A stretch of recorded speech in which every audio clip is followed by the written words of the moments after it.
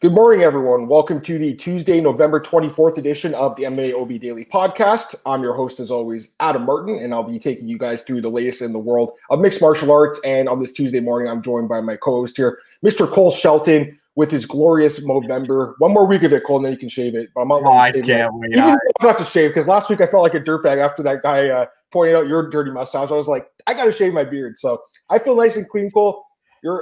Like you said, you look like an 80s porn star, which, again, no issues with that whatsoever. But one more week, Cole, and you're doing it for a good cause, so good job, man. We got a lot to get to today, Cole. It really is a lot. We had, obviously, UFC 255 this past weekend. We had Bellator 253, which everyone's, not even talking about, even though a lot of stuff happened on that card. Invicta, there was a card. Legacy FC, there was kind of a card. I mean, lots of fights fell off the last second, but there is something to talk about there. And then, of course, this weekend's card, UFC on ESPN 18, UFC Vegas 15, whatever you want to call it. Curtis Blades versus Derek Lewis. So we'll be breaking down that whole card for you guys. And then we have some news and fight announcements. Actually, you broke one of the fights, Cole, so I'll get you to talk about that one. And read your questions throughout the show, guys. You have questions, throw them in, and myself and Cole will answer your questions. All right, Cole, let's start with UFC 255. Let's just go through it, Cole, because there's obviously a lot to talk about here. We'll spend about 15, 20 minutes on the recaps, guys, from last week, because, again, there's a few cards to talk about here, but we'll start with UFC. Overall, Cole, I mean, okay, so I really don't like to complain about watching cards anymore because I feel like we're lucky we get to do this for a living, seriously. So I don't want to complain about it, but I will say this. The 10 p.m. start time is just too late now. It's ridiculous, and for a guy like me who has to work 8 a.m. on every Sunday morning, I didn't get much sleep, and I'm not complaining too much. I love what I do. Don't get me wrong. It's a blessing that we get to cover MMA, but my girlfriend watching me, Cole, and she fell asleep, and she wanted to watch that Valentina fight so bad and watched about a round and then fell asleep. The card, it just starts too late, and this weekend's card is 10 p.m. too. They got to change this, right? Like, this has got to go the way of the dodo. It's 2020, Cole. There's no reason these cards should be starting at 10 p.m. Eastern time. What do you think? Yeah, I agree with you, and I think this week is a 6-fight main card, unless they switched it. I sure hope they switched it, because 10 p.m. for a 6-fight main card is absolute. No fight night should be 10 p.m. Yeah. I'm looking at ESPN lists. Yeah, ESPN lists 6 fights on the main card, too. So, and first off, they have to realize the majority of combat sports fans are going to be watching that Mike Tyson fight. It's obviously not going to be no one knows what it's going to be like, but just for the nostalgic reasons, and just it might be the last time you ever see Mike Tyson or Roy Jones fight. So I think the UFC kind of dropped the ball watching, because I think you could have started this main card at 6 or 7 p.m., be done by 10 p.m., and that's exact. And Mike Tyson or Roy Jones are probably going to fight around, 11:30 probably, because I think the main card starts at about 9. I think there's 4 or 5 fights, so about 11:30. So I think the UFC dropped the ball, because what are fans going to watch? Mike Tyson or Roy Jones Jr., or about the third fight on the main card, which is Parisian, Parker Porter, Anthony Smith? I don't really think this card's one that's going to keep the fans away from watching that card. Yeah, I mean, I'll watch both, obviously. So will you, Cole. We have to, and we want to. I love combat sports, so do you, Cole. But for a casual fan, they're going to probably switch between the two or pick one of the two. I understood back in the day when UFC went head-to-head with Affliction and stuff like that. It made sense, but it's 2020.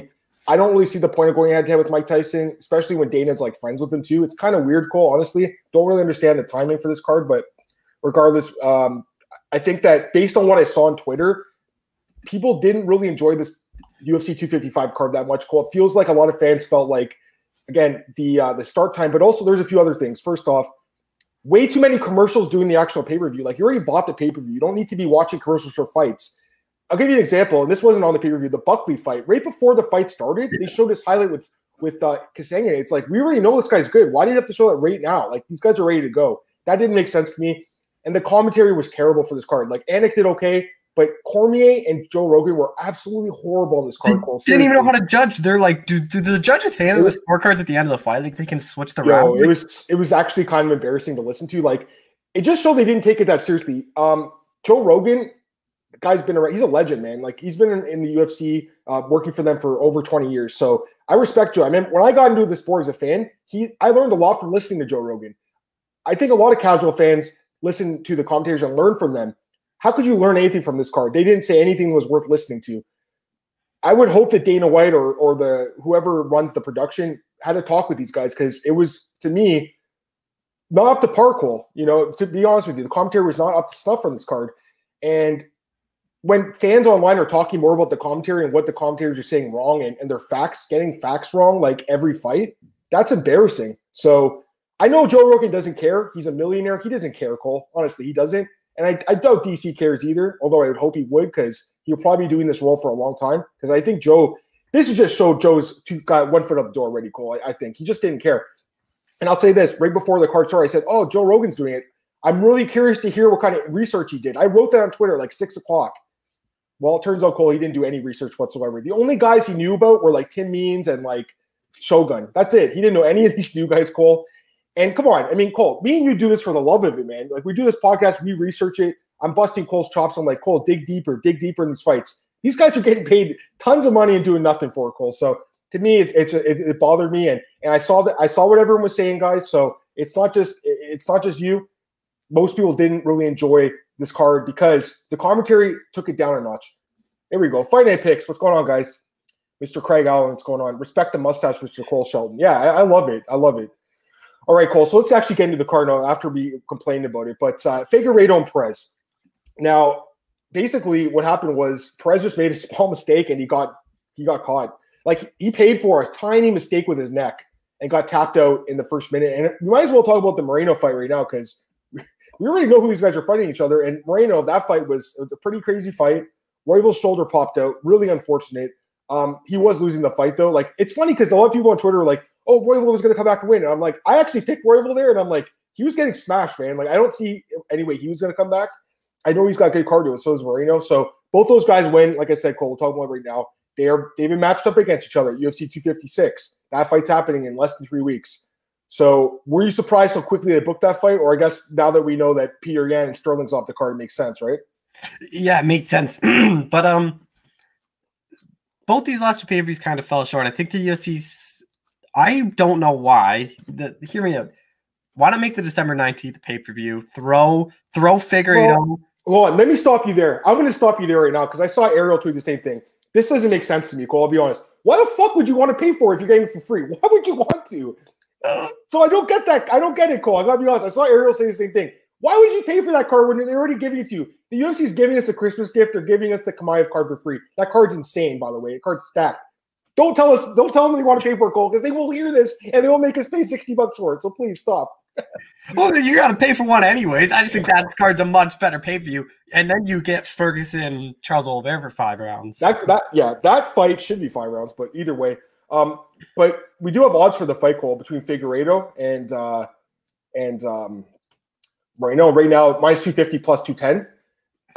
I mean, I'm not surprised, Cole, but I still feel like the odds are a little bit wide. You know, I figured it was amazing. You can't bet against him early. It's hard to. He's incredible, but Moreno's good, and he does have that wrestling, Cole. We saw how did Figueiredo lose his last fight in the UFC? His only fight. How did he lose, Cole? He got taken down. Yeah. So I mean, Moreno's probably going to want to take him down and hold him there. He's super dangerous on the mat, though. His guillotine is sick. Anyways, I like Figueiredo. I know you do too. I mean, you've been talking with him and Walid Ismail for a couple of years. Like you've been on him for a long time. So have I. I picked Figueiredo on I think every fight he's had in the UFC except for the first Benavidez fight. But other than that, I picked him every fight. I love the guy. He's incredible, and I think he's going to be good. But this fight with Moreno, it's weird how short notice it's booked because first off, it's the quickest turnaround for a champion and a challenger in UFC history. Previously, I think it was 28 days for Derek Lewis. He had fought Cormier a month after he knocked out Volkov. So this is actually going to break a record here with these guys stepping in there. But they took no damage, especially Figueiredo. Like he took 0 damage in this fight, so I'm fine with it. The odds, again, a little bit high in my opinion, Cole, but a great fight. I'm looking forward to it. I want to get this comment here. Turn up MMA. What's going on, man? I like the avatar too. Is that Nick Diaz? That's pretty sick. What's up, gentlemen? Both of you are my predictor tournament, which will track your picks for 25 events, beginning with the first event of 2021. Preseason started last event. Sick. Good stuff, man. Good thing it's not this year because I've been terrible since they returned. It's one of those years. Like I actually was doing really well in the beginning of the year, and then when the UFC returned in May, I had these events where I did so bad, and that's why. If you look at the staff picks, I'm closer to the bottom than at the top, which sucks. I mean, you want to be at the top, but the last bunch of events I did okay, except for this past card. This card was pretty tough. I mean, looking through it, I think we both went 5-7. It was a pretty tough card. I looked through the staff picks. Most people did like 6-6 or 5-7. I don't think too many people had good nights. There was quite a few upsets. This fight wasn't an upset. Valentina Shevchenko defeats Jennifer Maia. I think you went out at the time, and I messaged you. I go, dude, Jennifer Maia's actually winning this fight. She won the second round. She did good in that second round, but otherwise it was pretty much what I expected. I actually thought the fight would take place mostly on the ground, so I'm not surprised. I guess Jennifer Maia, you got to give her some credit for surviving because most people do get finished against Shevchenko, but I'll be honest, Cole, this fight was super boring. It was super boring. My girlfriend fell asleep. She loves Valentina. She wanted to watch her knock someone out. And the first round was her just lying on top in guard. The referee could have stood that fight up. It was a boring fight, guys, honestly. Good for Shevchenko. It was a tough style matchup for her. Maya's kind of one of those – she's one of those fighters where it's very hard to look good against, so I understand, like, a lot of her fights are very ugly decisions. But this fight was not very good. The good thing is Shevchenko's next fight is probably going to be against Andrade, and that fight I can't see being boring. Andrade is just pedal to metal, moving forward the whole time. And to me, that's the fight that makes sense. I know Lauren Murphy wants it, but Cole, she beat someone who none of us ever heard of, Lilia Shakarova. Like, that doesn't get you a title shot. I know she has 4 wins, but they're not good wins. So to me, Andrade 100% is going to get the shot, and Dana White already said that. What are your thoughts? How big of a favorite do you think Shevchenko is going to be over Andrade? I don't think she's going to be like 1,000, which she's been. I think it's a lot closer. I think she's still going to be sizable. I wouldn't be surprised if she's 500 or 600 just because it's Shevchenko, but I can't see it being any higher than like 650 probably. Dude, I was just about to say the same thing. I honestly was going to say minus 600. To me, that seems right, like minus 600 plus 400, but it could go up to like minus 800. I don't think it should be minus 1,000 either because I think Andrade has a chance because she does have KO power. Like, she just knocked out Chikagian. That's a great win. That's a really good win, especially after Caitlin looked pretty good in this card. So I'm with you, Cole. She's going to be favored in that fight, no doubt about it. We all know she'll be favored, but I don't think it's as much of a mismatch as some of these other fights she's had, including this fight, which I think, what did it close at? Minus 2,000 or something? Let me take a look.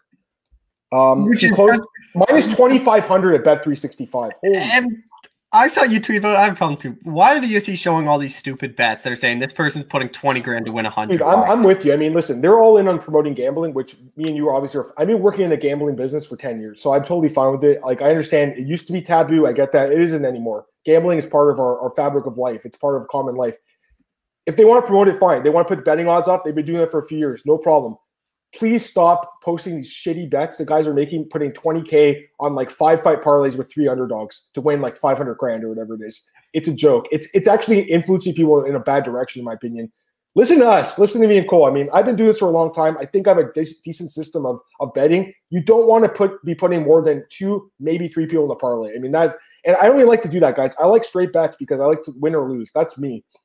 These guys putting 20K. It's some rich dude it's clicking buttons. That's what it is. 20K is like $20 to them. It's like, it's a guy who's a millionaire. It doesn't matter to him. Like, if you had $1 million, you probably laid 20,000 on like Figueiredo. You probably would have did it yourself. You probably be like, that's an easy 10 grand or whatever it was. That's probably what he would have did. But when they're putting 5 guys together and 3 of them are underdogs, it's stupid. And I tweeted that out, and it got a lot of actually positive feedback, and people agreed with me. They're kind of like all right, it's a little too much.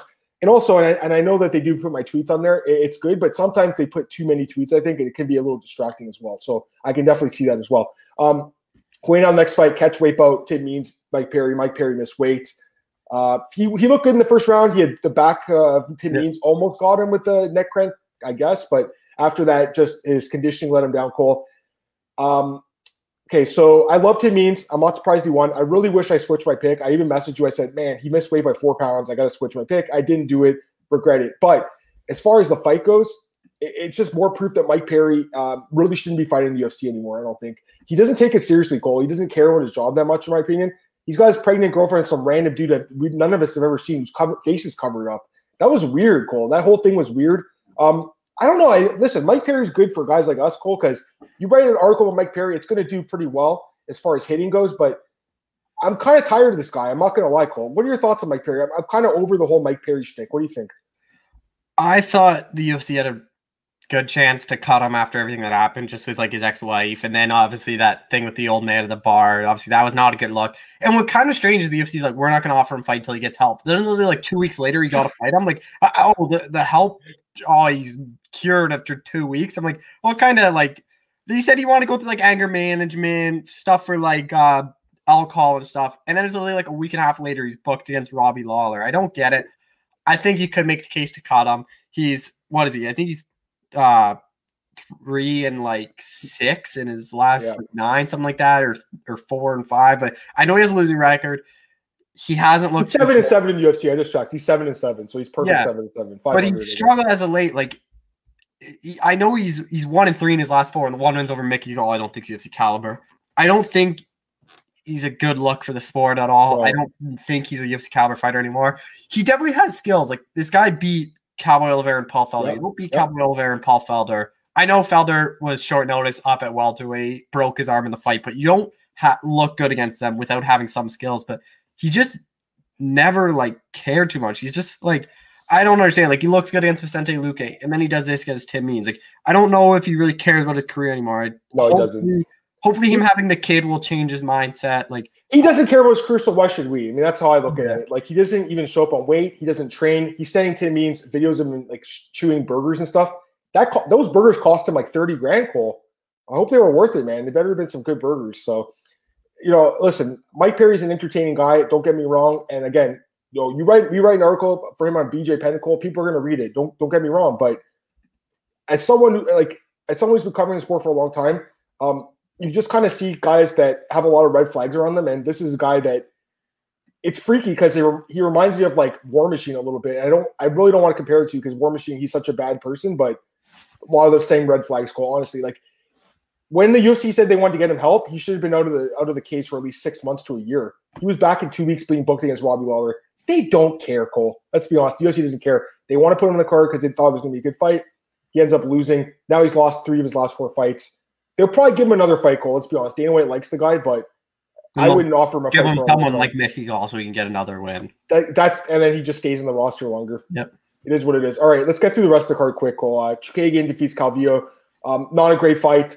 Chukagian's really not that exciting to watch. I saw her tweet the other day. She basically said, well, I'm the one fighting. I don't want to get brain damage. Just the way I fight. Cole, she's been in the UFC since 2016. She has 0 finishes in the UFC. She has 6-4. All 10 fights have gone the distance. Like, it's entertainment too. It's not just about winning and losing. It's also about putting on entertaining fights for the fans. And I really don't think she's did that. Also, she's fought 4 times this year, so I'll give her credit for that. She's been finished twice in those fights. But other than that, Cole, it's the same point fighting Katlyn Chukagian. And I just don't really enjoy watching her fight. What are your thoughts on her? I still remember watching her fight when I was at 231 in Toronto, and people were booing that fight against Jessica. I feel like every single fight she's in, she gets booed. And it makes it even worse watching her fight when there's no fans because all you hear is her scream, and I don't. The whole hot thing. I mean, listen, that's when you train Muay Thai, like you do. They do teach you to do it like to a certain extent, but she kind of over exaggerates, in my opinion, and I think she does it for the judges too, Cole. Like she tries to make those noises, and they think, oh, well, she hit her. So to me, that's part of her game plan too. But like I said, she has 10 fights, and she hasn't finished anyone. And in fact, in her career, she has 15 wins, only 3 by stoppage. So this is a fighter who needs to start finishing fights. I don't see her getting another title shot anytime soon. Paul Craig defeats Mauricio Shogun Rua, Cole, by TKO in the second round. It was a tap out to strikes. To me, those should be submissions. Yeah. Also, it's crazy how many people said this is the first time Shogun's tapped to strikes. No, it's not. Go back, watch the John Jones fight in 2011. He tapped to strikes in that fight. It's called a TKO. Watch the fight. Watch the finish. Look at his hand. Tap, tap. GSP tapped to strikes to Matt Serra, too. Go back and watch that fight. He tapped to strikes. Lots of good fighters have tapped to strikes. Joanna tapped to strikes and throws. There you go.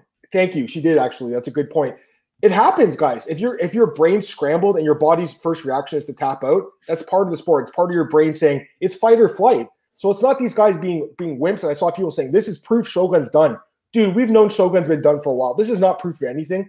There's a lot of stupid fans out there, Cole, who think that tapping out is like some sign of being a pussy or something like that. This he's saving himself for another day, man. He was done. The referee should actually stopped in a little bit sooner. I think it was Herb Dean. So to me, I don't have a problem with him tapping the strikes, but he did hurt his elbow in this fight. He's been finished again. I think it's time for him to go, Cole, but he does have 2 fights left. Do you think he gets the Anderson Silva treatment and gets like one more fight and gets his like going away party? They let him bring his family in the octagon. Do you think that's what happens, or do you think Dana White's going to cut him right now? I don't know. I think the problem is Shogun has won a lot of fights lately. Like he has a winning record. So maybe they do give him one more. Like he's obviously like I think you give him the right matchup, he can go out on a win. I didn't really understand. I know he fought Paul Craig to a draw, but what was the point of beating Paul Craig or losing to Paul Craig? It didn't do anything. I think he's in that time where let him fight some veterans, let him try to go out on a win, give him one more and see what happens. But what's crazy to me is he has the same age as Alan Jouban. Yeah, I know. And Alan Jouban looks like he's like a supermodel who's like 25. It's crazy, right? I'm with you, Cole. I think Shogun's definitely in decline. We all know that, but I feel like it's a little bit exaggerated because you look at his record, Cole, and I'm not saying it's amazing, but he is 5-2-1 in his last 7 with the win over Corey Anderson. A fight I thought he lost, let's be fair, but he did beat Corey Anderson, who's ranked like number 5 in the world right now. So is he really that bad as Dana White said? I don't know. You don't want to see a guy tap out to strikes. I get that. It's not a good sign, but it doesn't mean that he's some washed up bum. I still think there's some fights he could win in the UFC, but like I said, with 2 fights left, Cole, he's already talked about he wants to be like an ambassador for the sport, which I think is a great idea. I think he'll get like one more fight, Cole. I just don't know who it's going to be because I think the Little Dog fight should have been the retirement fight for both guys. It really should have been. And now he fights Paul Craig, and it's like, okay, who does he fight next? I'm not really sure. So it's kind of weird, but I'm sure there's someone they could find from the fight. Let's go through the prelims really fast here, Cole. Joaquin Buckley wins a bonus. I'm not really sure if he deserved it. It was a cool knockout, but how did Figueiredo not get a bonus? And I know Waleed was pissed, right? So to me, that didn't make sense. Antonita, I'm fine with her getting a bonus. I was shocked by how good she looked. She looked incredible. At 36, she's actually improving her game, which is nice to see. She's getting takedowns. She's getting the fight to the mat and dominating the floor. Lipsky, by the way, Cole, 2-3 now, maybe getting cut, maybe. But she did have that nice finisher last fight. Nicholas Dalby's huge underdog here, picks up the win over D-Rod over Rodriguez by unanimous decision. I actually did score for Dalby. A lot of people said this is a robbery. Are you kidding me, guys? This is not a robbery whatsoever. I'm sorry if you put Rodriguez in your parlay, and most people did, including me. It's not a robbery. You got to score fights objectively. Too many people watch fights, Cole, because they had money in a guy. They're like, he won. Who did you think won this fight, Cole? I thought Dalby won. What did you think? I thought Rodriguez, but I had no complaint. Would you call it a robbery? Would you? No. Exactly. The only issue I have with that fight is 30-27. I thought there was a clear round apiece for both guys. What round was it? I think it was the second round. I think it was the second round. I think the third round was what? Third round was clear Rodriguez. First round was clear Dalby, or maybe it was the other way around. I don't remember what it was either, but it should have been 29-20 either way. 29-20 either way, I had no problem. Yeah, I'm with you. That's a stretch. Al Jouban, Jared Gooden, great fights. I know that there was a certain guy who kept saying this was fight of the night. No, because the first fight was fight of the night. This was a good fight, though. Jouban looked really good. Gooden's tough. He's very durable, but also the commentary for this fight was horrible. I mean, this is one fight because they literally praised everything Gooden did, which wasn't much, and they ignored pretty much everything Jouban did, even though he won unanimously. He looked incredible. Kyle Dawkins defeats Dustin Stoltzfus. Man, that guy's huge for middleweight. He's a massive dude.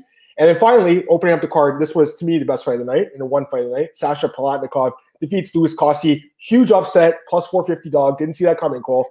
Looking back now, I'm not really sure why Cossi closed at minus 570. I remember when we talked about it, he was like minus 300, which made sense. Minus 600, that was kind of a stretch. I love this fight, though. It was an incredible fight. Palatnikov looks good, Cole. What do you think of this fight? I loved it, man.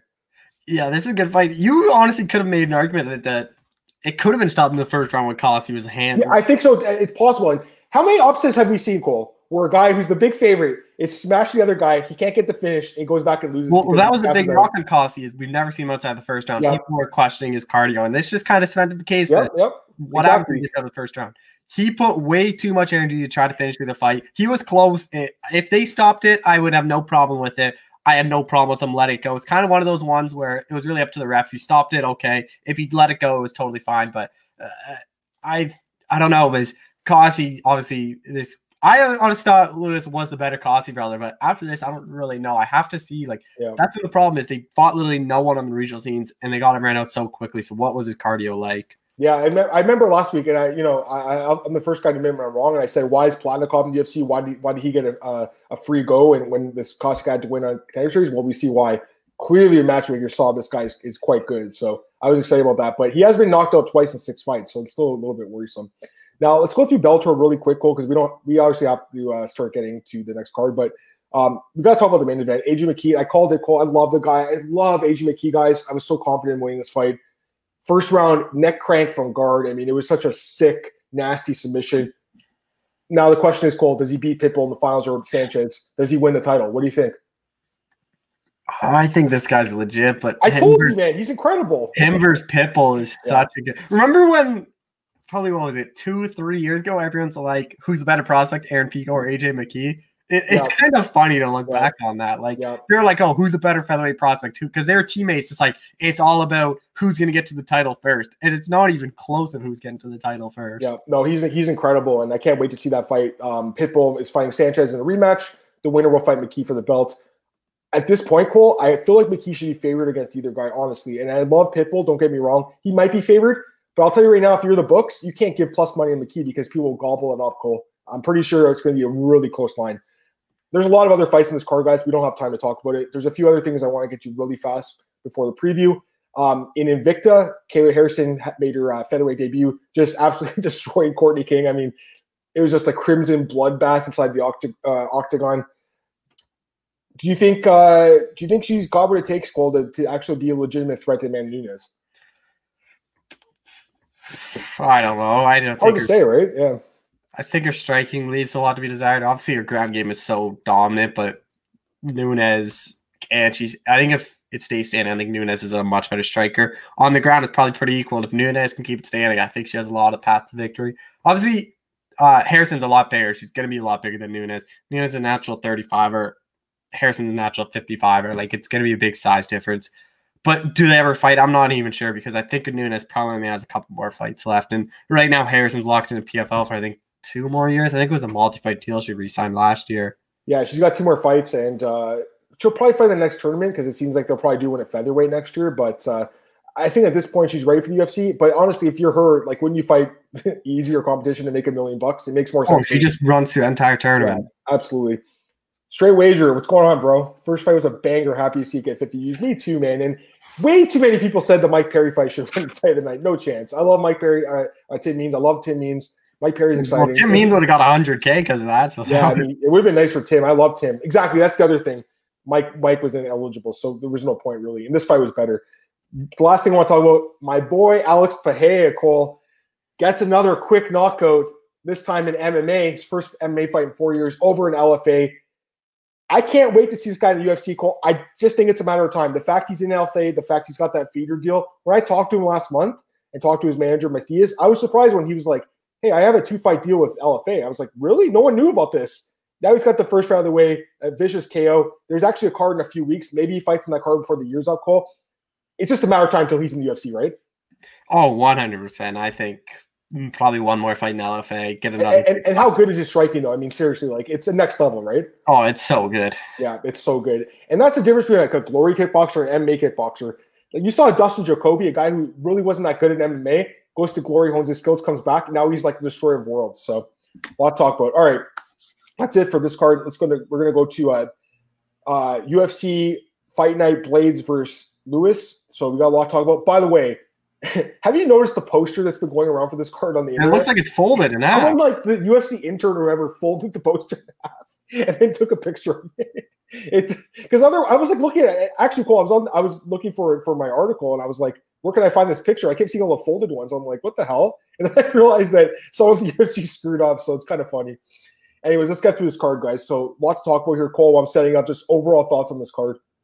It's an all right card. I think there's some fights going forward to. It's not the best of fight night cards, but I mean, you watch fights and you can't really complain too much. Absolutely. I mean, that's the thing. We love what we do. I'm so blessed to do what I do. I've been doing it for almost 10 years, so I can't complain too much, guys. I mean, listen, it'd be nice for these cards to end a little bit earlier and stuff like that, but at the same time, man, we got to watch, 12 fights this weekend? I'll take that any day of the week. So let's start with the first fight in the card, Cole. Bantamweight bout, Nate Maness against Luke Sanders. Right now we got Maness. He is Sanders minus 140. Maness plus 120. Who's your pick? I actually like Nate Maness in this fight. I worry about Luke Sanders' layoff. He hasn't fought in quite some time. February 2019 when he beat Hen Barrow. Hen Barrow, obviously, that's not the best win. Before that, lost to Randy Yaw. Beat Patrick Williams, which guy's not in the UFC. And then this is what really... He got knocked out by Andrei Sukhotov, who I don't think is that very good. He hasn't looked very impressed to me in the UFC. Like, obviously, he started off good with a win over Blanco. He looked good in RFA. He beat Terry Unwear and Dan Moret, Derek Minner. But in the UFC, he's 2-3, coming off a long layoff. Nate Maness has a lot to be desired with his takedown defense. That's a big issue. If Sanders wrestles, I think he can win this fight. But on the feet, I like Maness as a better striker. I worry about the layoff. I worry what Sanders is going to look like. He's getting up there in age. He's already 34 years old.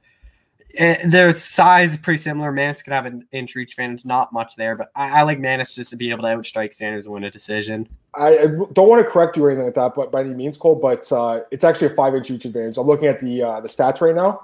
So Nate Manis 72-inch reach to 67 for Luke Sanders. So that's Tapology says 71. That's use Tapology. Use the UFC stats for that stuff. Because they obviously measure it and stuff. Also a 4-inch height advantage, which helps a little bit too, in my opinion. And also he's 6 years younger as well.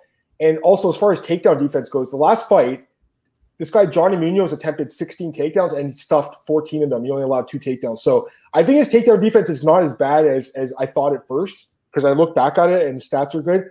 Luke Sanders is only hitting 25% of his takedowns too. Again, numbers are one thing. It's just a supplement. Because honestly, I like Manis too in this fight, Cole. I'll be honest. I didn't think he looked that bad in this last fight. I mean, the strike stats are not good. He only landed 21 strikes, but he stopped 14 of 16 takedowns. That's pretty good. Luke Sanders is going to want to get the fight to the ground. I don't know if he's going to be able to do it on a consistent basis. If he does, he could finish the fight in the ground. He obviously has ground and pound. He's got submissions, but I think Manis can keep the fight standing, and on the feet, I think I give him a slight advantage with that reach. 5-inch reach advantage, guys. So Luke Sanders he's a guy that does have a high volume and a high pace, and it can definitely win in this fight. That's why he's slightly favored. But I will take a dog to start up the card with you, Cole. I'm going to take the dog here, Nate Manis. I believe he wins a decision, Cole. That's kind of how I'm looking at it. Manis by decision plus 195.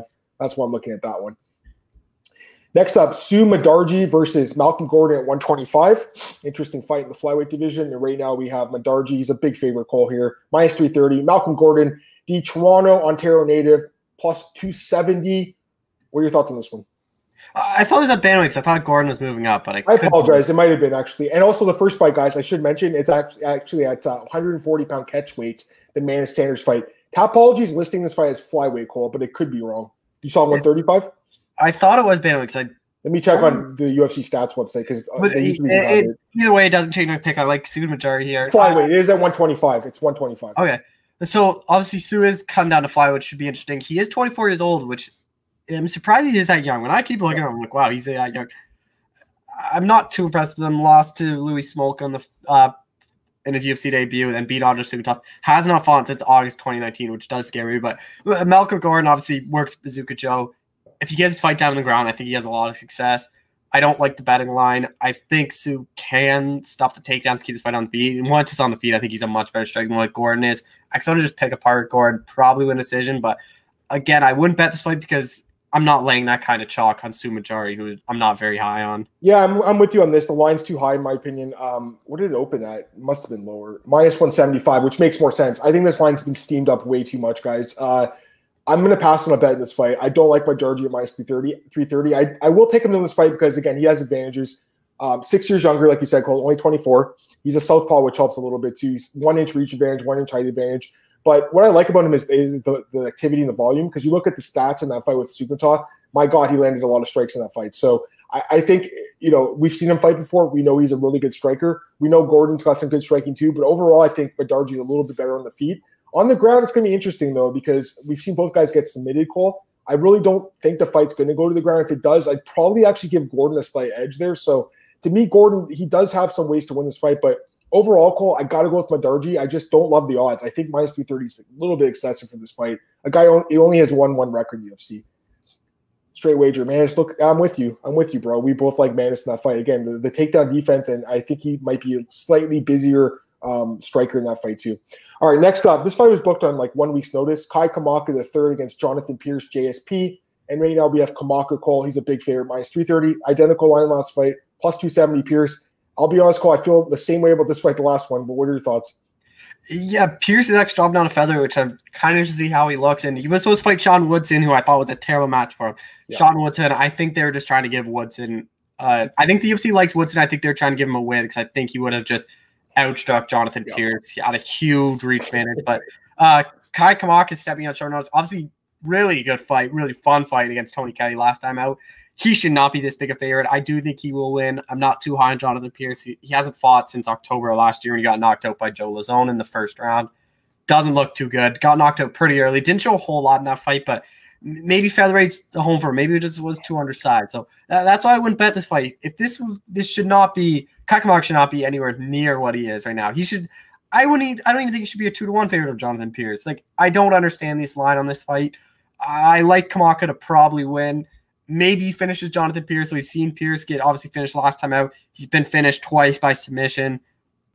I don't know. I like Kai Kamaka in this fight, but no way I'm betting him at this price. Yeah, I think the line's way too high in this fight too. First off, 1 week's notice. We just saw this fight get booked like a few days ago, so I don't know how much notice these guys are having. The fact that it's booked on short notice does worry me because I know Pierce probably was training for a featherweight fight, but it's a short notice fight. So, I mean, can he even make that 145? We'll see. I don't know, Cole. I mean, to me, this fight's got upset potential on it, guys. Honestly, I could definitely see JSP winning.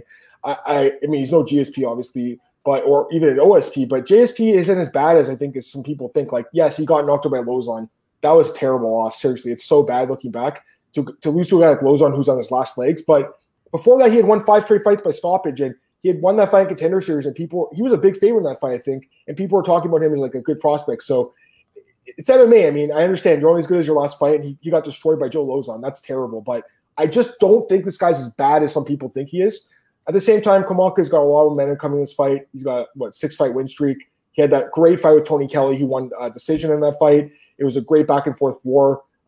You look at his resume, though, what bothers me is the lack of finishing ability, Cole. 6 straight wins by decision. Can this guy even finish, guys? I don't know. Can he not if you can't put Pierce away, does he win a decision or does he lose a long drawn-out decision? I'm not sure. So there's obviously some advantages here for Kamaka. He's a little bit younger as well, stuff like that. But overall, I think the line's too high. So I'm going to pass on this one, Cole. I have no interest in this fight from a betting perspective. My pick's going to be Kamaka by decision. But honestly, guys, we saw what happened last week. There was 4 upsets and a few on the prelims. So don't just blindly bet that one. All right, next up, we have a women's flyweight bout between Rachel Ostovich and Gina Mazzani. Ostovich is 4-5 in her MMA career, and Gina Mazzani is 6-4. Wow, I can't believe this is in the UFC. Right now, we have Mazzani is the favorite, -150, Ostovich +130. What are your thoughts on this one, Cole? I actually like Gina Mazzani, and I actually like the line of -150. I don't think Rachel Ostovich is UFC caliber. Gina Mazzani's cutting on to 125, and what I really like about this fight is she packed up everything for Vegas, moved up to Missouri to train under James Krause. I think James Krause is one of the best coaches in MMA. I don't think he gets enough respect. That camp doesn't get enough respect. I like that move for Gina Mazzani. I think she was a bit undersized for 135. And Rachel Ostovich, she hasn't fought. She got submitted by Paige Van Zandt on the first ESPN card back in January of 2019 when TJ Dillashaw lost to Henry Cejudo. That's how long ago that was. She has not fought since then. She got armbarred by Paige Van Zandt. She has a big hole in the ground, submitted by Montana De La Rosa. She's got submitted by Andrea Lee. I think Mazzani can get this fight down the ground. She doesn't have the best ground game, but even if it stays standing, Gina Mazzani is a much better striker than Rachel Ostovich. I think Gina Mazzani is going to win this fight all day. It's just, to me, whether or not she can finish Rachel Ostovich. We've seen Ostovich get finished quite often, but I think Mazzani wins, and I think this could be the end of the road for Ostovich in the UFC. Yeah, by the way, the last fight, I should just mention this quickly. JSP actually has a 5-inch height advantage and 2-inch reach advantage. So he does have some advantages in that fight, guys. Again, I just think that line's too high. As far as this fight goes, man, I mean, I don't really think either of these fighters should be in the UFC. Gina Mazzani's in the UFC because she pretty much takes any fight they offer her. So I respect that. Rachel Ostovich is in the UFC because she's really hot, but she's not really much of an MMA fighter, in my opinion. She barely fights. She's looked pretty bad in the UFC in all of her fights, except for her first one where she won by submission. Since then, to me, she's just not really an MMA fighter, Cole. I mean, I understand she's marketable. I can see why they like her, but this is definitely her last chance, I think, to win a fight. Same with Mazzani. Loser gets cut. Mazzani's got a 6-inch height reach advantage. She's a southpaw, which helps as well. She's far more active inside the octagon. It's just that, do you really want to bet on someone who's lost 4 of her last 5 fights? I don't know. I'm with you, though, Cole. I'm going to pick Mazzani in this fight just because it's a pure fan Ostovich. She's not that good at all. I don't think she's really a UFC caliber fighter, but do I really want to lay -150 on Ostovich and lay a full price and watch this fight? I don't know. I think she wins. Again, the name of the day is winning bets. The name of the day is value. I think she does win this fight, but you guys know what I like to do. I like to bet on fighters that are consistent and win fights often. This is someone who's barely won anything in the UFC, so I don't know. I guess I'm not as confident as her, Cole, but I am going to pick her still. What I am looking at, though, is the under 2.5 rounds at +185, Cole, because I think there's a finish in this fight. I do believe that we will see a rare finish in a women's fight. I don't think either of these women has the cardio to really go the full 15 minutes. Maybe Mazzani does. I don't think Ostovich has 15 minutes of cardio, Cole. I think she's about 5 minutes of cardio, Cole. Again, I can see why the UFC likes Ostovich. We all can. You've seen her Instagram, guys. You guys know what I'm talking about. But is she really an MMA fighter? I don't know. So my pick's going to be Mazzani. I think she can submit Rachel Ostovich. Let's take a look at that. Mazzani by submission. Plus 700. That's not bad. I think she finishes this fight. I think this fight's going to end inside distance. So I would rather bet the under 2.5 at plus 185 because there is a chance Ostovich could maybe get an armbar. You never know. But overall, I mean, this fight shouldn't be in the UFC, man. Next up, Martin Day against Anderson dos Santos. Cole. Right now we have Martin Day minus 165, dos Santos plus 145. Who are you going to pick, Martin Day or the mixture between Anderson Silva and Junior dos Santos? These next two fights coming up for me are the hardest fights to call just because I'm not high on either guy. Martin Day, I got knocked out against Davey Grant. I picked Davey Grant last time as an underdog. He's returning pretty quickly after getting knocked out. Anderson dos Santos, though, hasn't showed much in the UFC. Obviously, 0-2 lost to Nadia Armani and Andre Ewell, who are respectable opponents. I lean Martin Day slightly. I've been more impressed with him. I think he's a bit better of a striker. I think he can I like his footwork. He was looking good against Dave Grant until he got caught. So you can't really – I do wonder about his chin, though, because he didn't take much time off. So maybe Dos Santos can connect on something big and knock him out. But, again, this is a fight I have no interest in betting just because I'm not high on either guy. But it's do or die for either guy. Whoever loses is going to get caught. Both guys are 0-2 in the UFC, so it's really hard to trust either one. I'll pick Day to be a bit more active, just land a bit more shots and probably win a decision, but no bet for me on this fight. I like Martin Day in this fight too.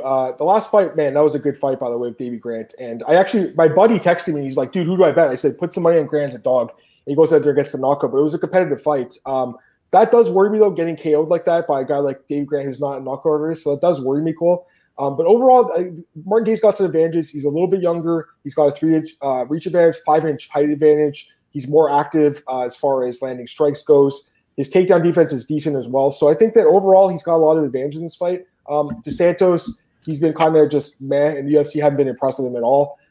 It's definitely a close fight. It's probably a loser leaves town fight. But overall, I've been slightly more impressed with Martin Day. I know both guys haven't won yet in the UFC, but I think he's been a little bit closer to getting his hand raised. So Martin Day by decision, that's how I'm looking at this one, Cole. That'd be my pick. As far as the bet goes, I mean, honestly, the line's dropping, so it's definitely something to consider, I think, at this point. If he gets down, well, it's already a decent price. If he gets down a little bit lower, you could do a straight bet on him. I think he wins this fight, guys. I really do. But again, 0-2 in the UFC, is this the kind of guy you want to put your hard-earned money on? I don't know. I like to bet on guys who are winners, man. That's me. But someone does win and lose in this fight, and I do think it's probably going to be Day getting his hand raised. Next up, Ashley Evans Smith against Norma Dumont. This fight shouldn't be – why is this headlining the prelims call? I don't get that at all. Right now we have close odds. Evan Smith minus 120, Dumont plus 100. Who's your pick here? Yeah, this has been a pick 'em all week. It's obviously slightly on Ashley Evans Smith. That's how I kind of lean to. Ashley Evans Smith, I know she hasn't fought in quite some time. February 2019, the layoff does scare me. She has not looked good in the UFC. She was in the UFC for a while. Like, she was 3-0 going into the UFC, lost to Raquel Pennington, tough fight, beat Marin Rowe, Veronica Macedo, then lost to Caitlin Vieira, and submitted in the first round by Sarah Morais, which does not say with only because I don't think Morais is that good. Beat Beck Rollins and lost to Angel Lee. She's been off for a while, but Norma Dumont is someone I am not high at all. She's dropped down to bantamweight.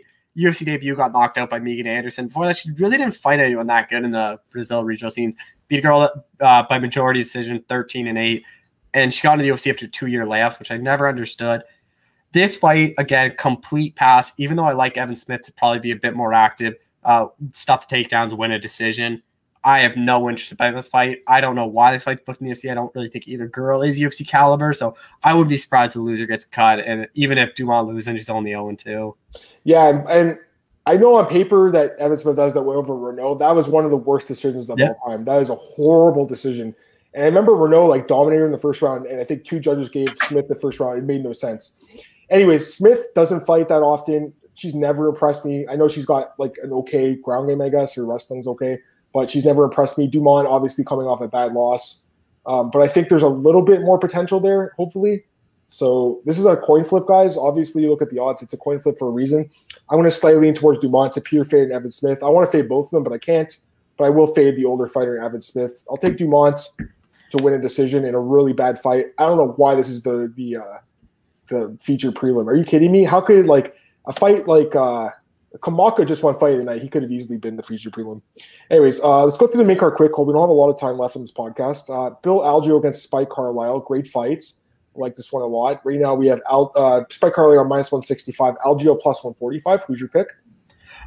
I'll go with the underdog Bill Algeo. I'm just not too high on Spike Carlisle. The guy, I think, has a low fight IQ, and I think if he gets out of the first round, he gasses, which kind of sucks against the Quarantilla, where he lost the last 2 rounds.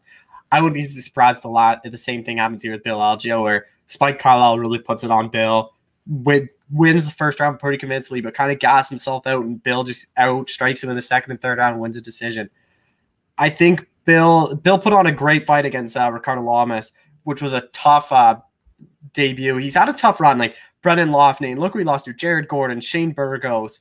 Like, his losses are to really good guys. Is Spike Carlisle that good? I'm not too sure. So I do worry about his cardio. I do worry about his fight IQ, which you obviously saw in the Quarantilla where he just turned around with like 10 seconds left. Like, I don't want to bet this guy.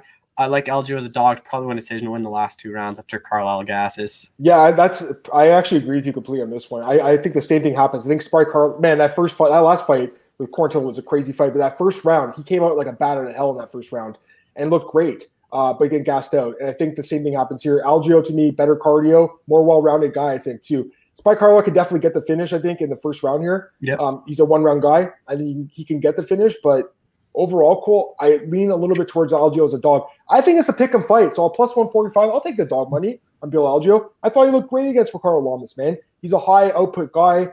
He is he's definitely a solid fighter. I'm gonna look at the stats really quick on this one. And while you look at that, a bad thing not to do is look at live betting, because I wouldn't be surprised if he gets steamed up even more if Carlisle dominates the first round. 2-inch reach advantage, 4-inch height advantage, so that's some more things in his favor, Algeo. And the strike slam per minute is twice as much as Carlisle's doing, although small sample size. So can't read too much into that, but overall, I will take Bill Algeo. I think there's value on him plus 145. Let's go to this one. Straight wager. I forgot about getting this comment last one. Dumont's the play here, in my opinion. UFC put her in there versus Anderson with only 4 fights. They know something. They've seen something in her. Limited tape on Dumont. Actually banged up in weight. Good in money spot. Good plus money spot. I'm with you completely. I like her too in that fight. I don't love her, but I like her. Sav says who wins Poirier and McGregor. We'll talk about that fight in January, like 18th or something. It's quite a ways away. I don't want to talk about that one right now because I actually really like that fight. And I think it's not as easy as some people are thinking. All right, Cole, we don't have a lot of time left. I want to obviously get some news, but we have 5 fights left to break down. Let's get right through them. Miguel Baeza against Takashi Sato. Right now we have Baeza minus 155, Sato plus 135. Who's your pick? I'm really high on Miguel Baeza. I think the UFC's high on him too. I think this is a good step up in competition. Sato's pretty well known. He earned that step up in competition against Bilal Muhammad, and he obviously falls a bit there. His UFC wins aren't too good. Jason Witt and Ben Saunders, and I like Baeza to eventually land something big, probably knock out Sato in like the second round. Baeza has a lot of knock power, knocked out Matt Brown, knocked out Hector Aldana, and he uses a lot of he uses leg kicks, which set up the Hector Aldana win. I think he can chop down that legal Alex Sato in the first round, and then eventually, while Sato's a bit hurt, land something big and finish him off in the second. I think it's going to be similar to Matt Brown, where he gets that early finish in the second round. I like Baeza too. You have to bet on him here, I think. At minus 155, there's value on Miguel Baeza. There's a lot to like about him here. I mean, the guy he's good, man. He's unbeaten. He's looked incredible in the UFC. That Matt Brown fight was great. The Hector Aldana fight was great. The Victor Reina fight, he looks good in everything. Don't get me wrong, Sato's good. He's got knockout power. He's got some tricks up his sleeve. But there's a lot of things like Baeza, slight reach advantage, taller guy, like I said, undefeated, a little bit more active in his fights. Sato's got power. He could catch him and knock him out. It's possible, but I doubt it. I think Baeza probably is the one who knocks out Sato or wins the decision here. But yeah, Cole, I like Baeza. Also, man, I'm surprised it's set at 1.5 rounds for the round total. I think it could have been 2.5 rounds. I think it's 50-50 on the decision. So possibly there's value on that over as well. Because I don't know if either guy gets finished in the first round. It's possible, but either way, Baeza, Cole, minus 155. I think there's value on him, guys, in the spot. All right, next up, Amir Albazi against Shalgas Jumagalov at 125. Right now we have Albazi minus 110, Jumagalov minus 110. Pick a fight, Cole. Give me your pick. I like Jumagalov. I think he got hosed in his last fight against Paiva, and I actually picked Paiva, and that's like I was like, man, I lost that pick, but I take the win on that one. But he got hosed. He should have won that fight. He looked good in fighting at global. Like, he beat Tyson and he beat Ali Pagatunov. You don't win those fights unless he has some skill set. Albazi, I think, obviously has a big advantage on the ground. He also submitted Malcolm Gordon his UFC debut. Looked good in that fight, but I think on the feet, Zalgas throws more output, is a lot better on the feet. I think he can keep the fight standing, which I do think he can. He should be able to win a decision. I don't know if he'll be able to finish Albazi. I don't really know if either guy can get a finish unless Albazi, Smith, Zumagulov, both guys are really durable. So I like the output of Zumagulov to be able to keep it on the feet and win a decision. This is a close fight. It could definitely go either way. That's why the odds are like that. I know Albazi looked good in his debut and Zumagulov lost his, but I picked him in that fight, Cole. I think we all know that was a robbery. You look at MMA decisions, almost every media guy had it for Zumagulov. The fans had it for him too. It was a terrible decision, but overall, I mean, I think it's going to be a super close fight. Albazi's a little bit bigger, like a little taller, a little longer, but Zhumagulov's a little bit more active, and I think that's the difference here. He's like a little beast, man. So I like the little pit bull here in Zhumagulov a little bit. I think he wins the decision, Cole, so I'm with you on this one, but it's a close fight, no doubt about it. Next up, we have heavyweight bout Josh Parisian against Parker Porter. Josh Parisian right now is a minus 235 favorite. Parker Porter plus 195. Who do you like here, Cole? If you got in the opening of minus 160 or minus 165 on Parisian, that's such a good bet. I think this is set up by Parisian to look good. Porter did not look good in his UFC debut. I had talked about it, and he kind of made sense of it. He cut weight for the first time in his career for that fight. He said he was around 290. He was not in shape because he didn't think a call was coming. He said, look, he thought he had to win the CES heavyweight title, defend it once for it, and then probably get on the Contender Series. And he had a kid 2 weeks before that fight. So he said he was getting no sleep, no training because he was worried about his kid. This fight, a full camp, because he got this fight literally like a week after his loss. But I think Parisian, I think this is kind of a setup fight for Parisian to get a win in the UFC.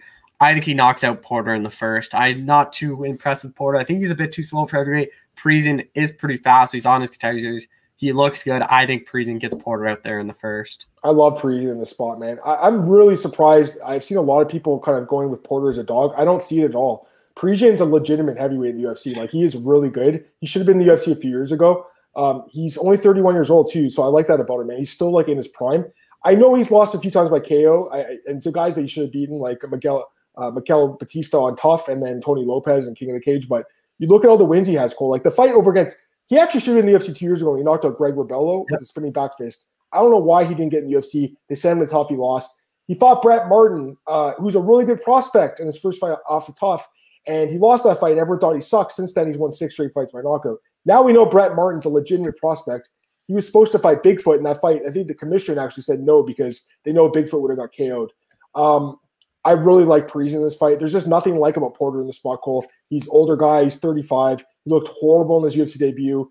I know he's got some experience, obviously, against guys like John Jones and Gabriel Gonzaga, but he's lost those fights. He's been knocked out a bunch of times. I don't trust this guy at all. I like Josh Parisian a lot in this fight, Cole. I will be playing him in some capacity here. I know it's a heavyweight fight. Don't love laying juice in heavyweight fights, but I actually think he should be like minus 400 here. I really am that high on this guy. Josh Parisian by first round knockout, Cole takes him down, ground and pound him. I think that's how it's going to go. Parisian by TKO odds minus 110. Pick him odds. I think he finishes. There's no way this fight goes distance, right? Cole, can you see any way it goes distance? I don't even see it going to the second round. Me either. I think it ends in the first two. Parisian first round TKO. Here we go. John Hunko. John, what's going on, man? Cole, you're really Movembering. Hope you still have it when you come on my show. Love the show. It'll be gone by then. I love John too, and I'll be actually on John's show tomorrow night at 9 p.m. Eastern time. He does it at South China Morning Post, so I'll be doing that with him. I'll post a link on my Twitter tomorrow. 2 fights, and then we have a little bit of news. We got like 7 minutes left, Cole. We got to go through this quick. Anthony Smith against Devin Clark. Anthony Smith minus 140, Devin Clark plus 120. Who's your pick here? This is such a hard fight to call because Devin Clark, someone I don't really know what his ceiling is. And you obviously look good against Alonzo Menifield, but how good is Menifield? Menifield's coming off that layoff. Maybe that's a win that doesn't look as good as hindsight, but at the time looked good. Before that, beat Daquan Townsend. Not very good. Lost to Ryan Spann. Beat Darko Stosic. Like he doesn't – what's his best win? Probably Mike Rodriguez or Alonzo Menifield, which are the highest caliber light heavyweights. Anthony Smith, though, has not looked good at all this year. 5th round knockout loss to Glover Teixeira, and you got absolutely dominated by Alexander Rakic. I'm picking Devin Clark as the underdog just because I don't know what Anthony Smith is like right now. I think this is a fight I don't want to bet either side. I'm not high on Devin Clark, and I want to fade Anthony Smith. Anthony Smith, I think, has taken way too much damage this year. I don't know why he's returning. 3 months after he got absolutely dominated, his leg like chopped off against Alexander Rakic. I see a path to victory for both guys. I see Devin Clark using his wrestling, holding Smith down, just kind of ground and pounding him, winning a decision. I can see Anthony Smith stopping the takedowns, just piecing up Clark on the feet, winning a decision. I'll take Clark just because that's more a fate on Anthony Smith. I don't know where he is at this point in his career, but this is kind of do or die for Anthony Smith if he's gonna be something in the light heavyweight division. Yeah, I'm with you completely. This is a weird fight, man. I mean, why is he fighting so often this year? He's getting his ass kicked and fighting quickly. He got destroyed by Glover in May, came back, got destroyed by Rakic in August. Now he's coming back against Clark. Listen, Anthony Smith's got a lot of things that you can like about him. He's a huge light heavyweight. He was huge at middleweight too. Big light heavyweight, a lot of experience. He has finishing ability. He's got okay wrestling. It's not horrible. In general, he's a pretty solid fighter, but the last 2 fights, how can you bet on this guy right now? You can't. You have to fade him here. I know Clark, there's a lot of problems with his game too. His chin is not very good. We've seen him get KO'd a few times. He's kind of like a grinder, I guess, in a way. But the last fight, Menifield did show some things to me here in that fight. His chin looked a lot better. He was really durable in that fight. He just fought more aggressively, which I like to see. So I'm actually with you, Cole. I'm going to slightly towards Clark because I think it's a 50-50 fight. I'll take the plus 120. But honestly, guys, I don't think I could bet in this fight because I just feel like both guys have a lot of holes in their game. All right, Cole. Main event of the evening. Let's get to this really quick here, Cole. Curtis Blaydes against Derek Lewis. Curtis Blaydes minus 345. Derek Lewis plus 285. I'll just say right away, Cole, I really like Curtis Blaydes in this fight. I think the takedowns win out in this fight, guys. Derek Lewis, obviously, he's a guy that has the ability to come back late in a fight and get a late KO. We've seen it happen many times. He actually has 5 third-round or later finishes in the UFC, but Curtis Blaydes is a guy that's only been finished by Vigano. Is the first round standing up. I just feel like Curtis Blaydes' wrestling is going to be way too much, Cole. What are your quick thoughts on this fight?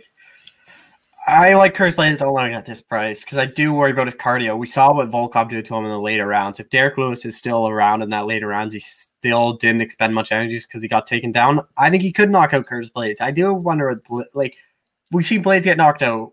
Derek Lewis has a ton of knock power. Lewis also gets up a lot from takedowns just because he's so strong. He doesn't do the conventional thing. He literally just bullies his way up. If he keeps on doing that, Curtis Blaydes, I wouldn't be surprised he knocked him out. I like Curtis Blaydes to just use his wrestling to win I think a late stoppage. I think it's stoppage too. Yeah, I was going to say I think it's TKO. I think third, fourth round. I can't see it being early. I think Lewis is going to get up from some takedowns, but eventually he's going to get knocked like TKO'd. But I don't like the price on Curtis Blaydes. I think it's a bit too high. It's a little too high. I remember writing my article last week. I said if you can get him at the opener like minus 250 or something, that's where you should take him because it's going to get steamed up to minus 350, minus 400. I was bang on this one. It might balance out a little bit by fight night, but yeah, I just think there's a lot of advantages for Curtis Blaydes. I actually do agree with you, Cole. I think he takes him down, gets a finish. We have like no time left, but there's a few pieces of news, Cole. Lightning round, okay? PFL is not signing Anderson Silva. Does he sign with one championship instead? What do you think? No. Where's he go? Ryzen? He fights again. Anderson Silva will fight again, guys. I'm telling you right now. You think he goes to Ryzen? One championship already came out, so they don't want him either. So what's he down to? Ryzen and Bare Knuckle? Yeah. Oh, Bare Knuckle too. Yeah, I didn't think about that. Peter Yan, Aljamain Sterling's off 256. And the Jose Aldo Marlon Vera fight. You broke that fight, Cole, December 19th card. That's pretty sweet. We got a few fight announcements really fast here. Tony Ferguson against Charles Oliveira. We do have odds for that. Ferguson minus 130, Oliveira plus 110. Surprised with the odds. I gotta be honest, Cole. It seems pretty short in Ferguson's direction. Thought it'd be longer. KS Williams against Michelle Pereira. We have odds for that. Pereira open as a favorite. I don't know about that one.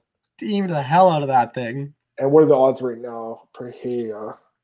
It should have been minus one. Yeah, he's still favored. KS Williams is a dog, guys. You got to take KS Williams as a dog. I mean, don't like to spoil future fights, but are you kidding me? That guy's a dog right now. Lonzo Menifield is really a night. I know you like this fight, Cole. It's a good one. And then Greg Hardy versus Marcin Tybura. Any thoughts on those fights I just named? Just the Hardy one, I think this is a good test for him. Let's see how good his wrestling is because Tybura has the capability of just holding him down and making him a boring fight. Yeah, and that's on that December 19th card, which is just ridiculously stacked. It's like one of the best cards I've seen. All right, we did it. We actually made it through everything. That's good. So I appreciate everyone tuning in today for the podcast. Thanks, guys. I'll be back on Thursday morning at 10 a.m. I'll be talking about the Tyson card and other MMA news as well. Might be doing a podcast more for odds.com. I'll tweet that out if I am, possibly about the Tyson fight. So I'll let you guys know. It's looking pretty good. But yeah, as far as this goes, that's going to be it for today's podcast. Cole, plug your stuff. Let's get out of here. Twitter, EchoShow91. The show this week, Badu Jack, Fidel Riley, Gina Mazzani, Parker Porter. Articles with all them. I talked to Rashad Coulter. That was up yesterday. Fighter picks for Bladesless and Tyson Jones, Axe Boxers, and some UFC fighters about that. So that should be good. Other than that, everything's always on my Twitter. Good stuff, Cole. You guys can follow me on Twitter at MMAdammartin. I'm available at bjpenn.com, MMAOddsbreaker.com, MMARings.net, and odds.com. Got a lot of content out this week. Definitely check it out, guys. Appreciate you tuning in. I'll be back at 10 a.m. on Thursday morning. Have a good one, guys. Bye.